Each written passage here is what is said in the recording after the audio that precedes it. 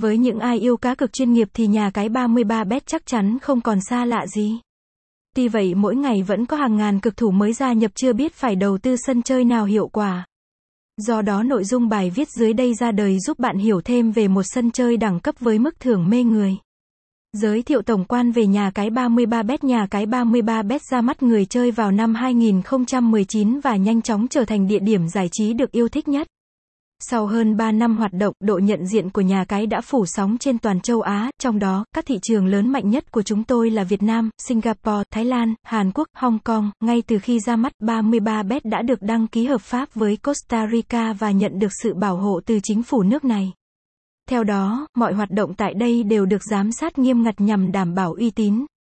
Vậy nên người chơi có thể yên tâm tuyệt đối khi tham gia và trải nghiệm các dịch vụ tại nhà cái 33bet.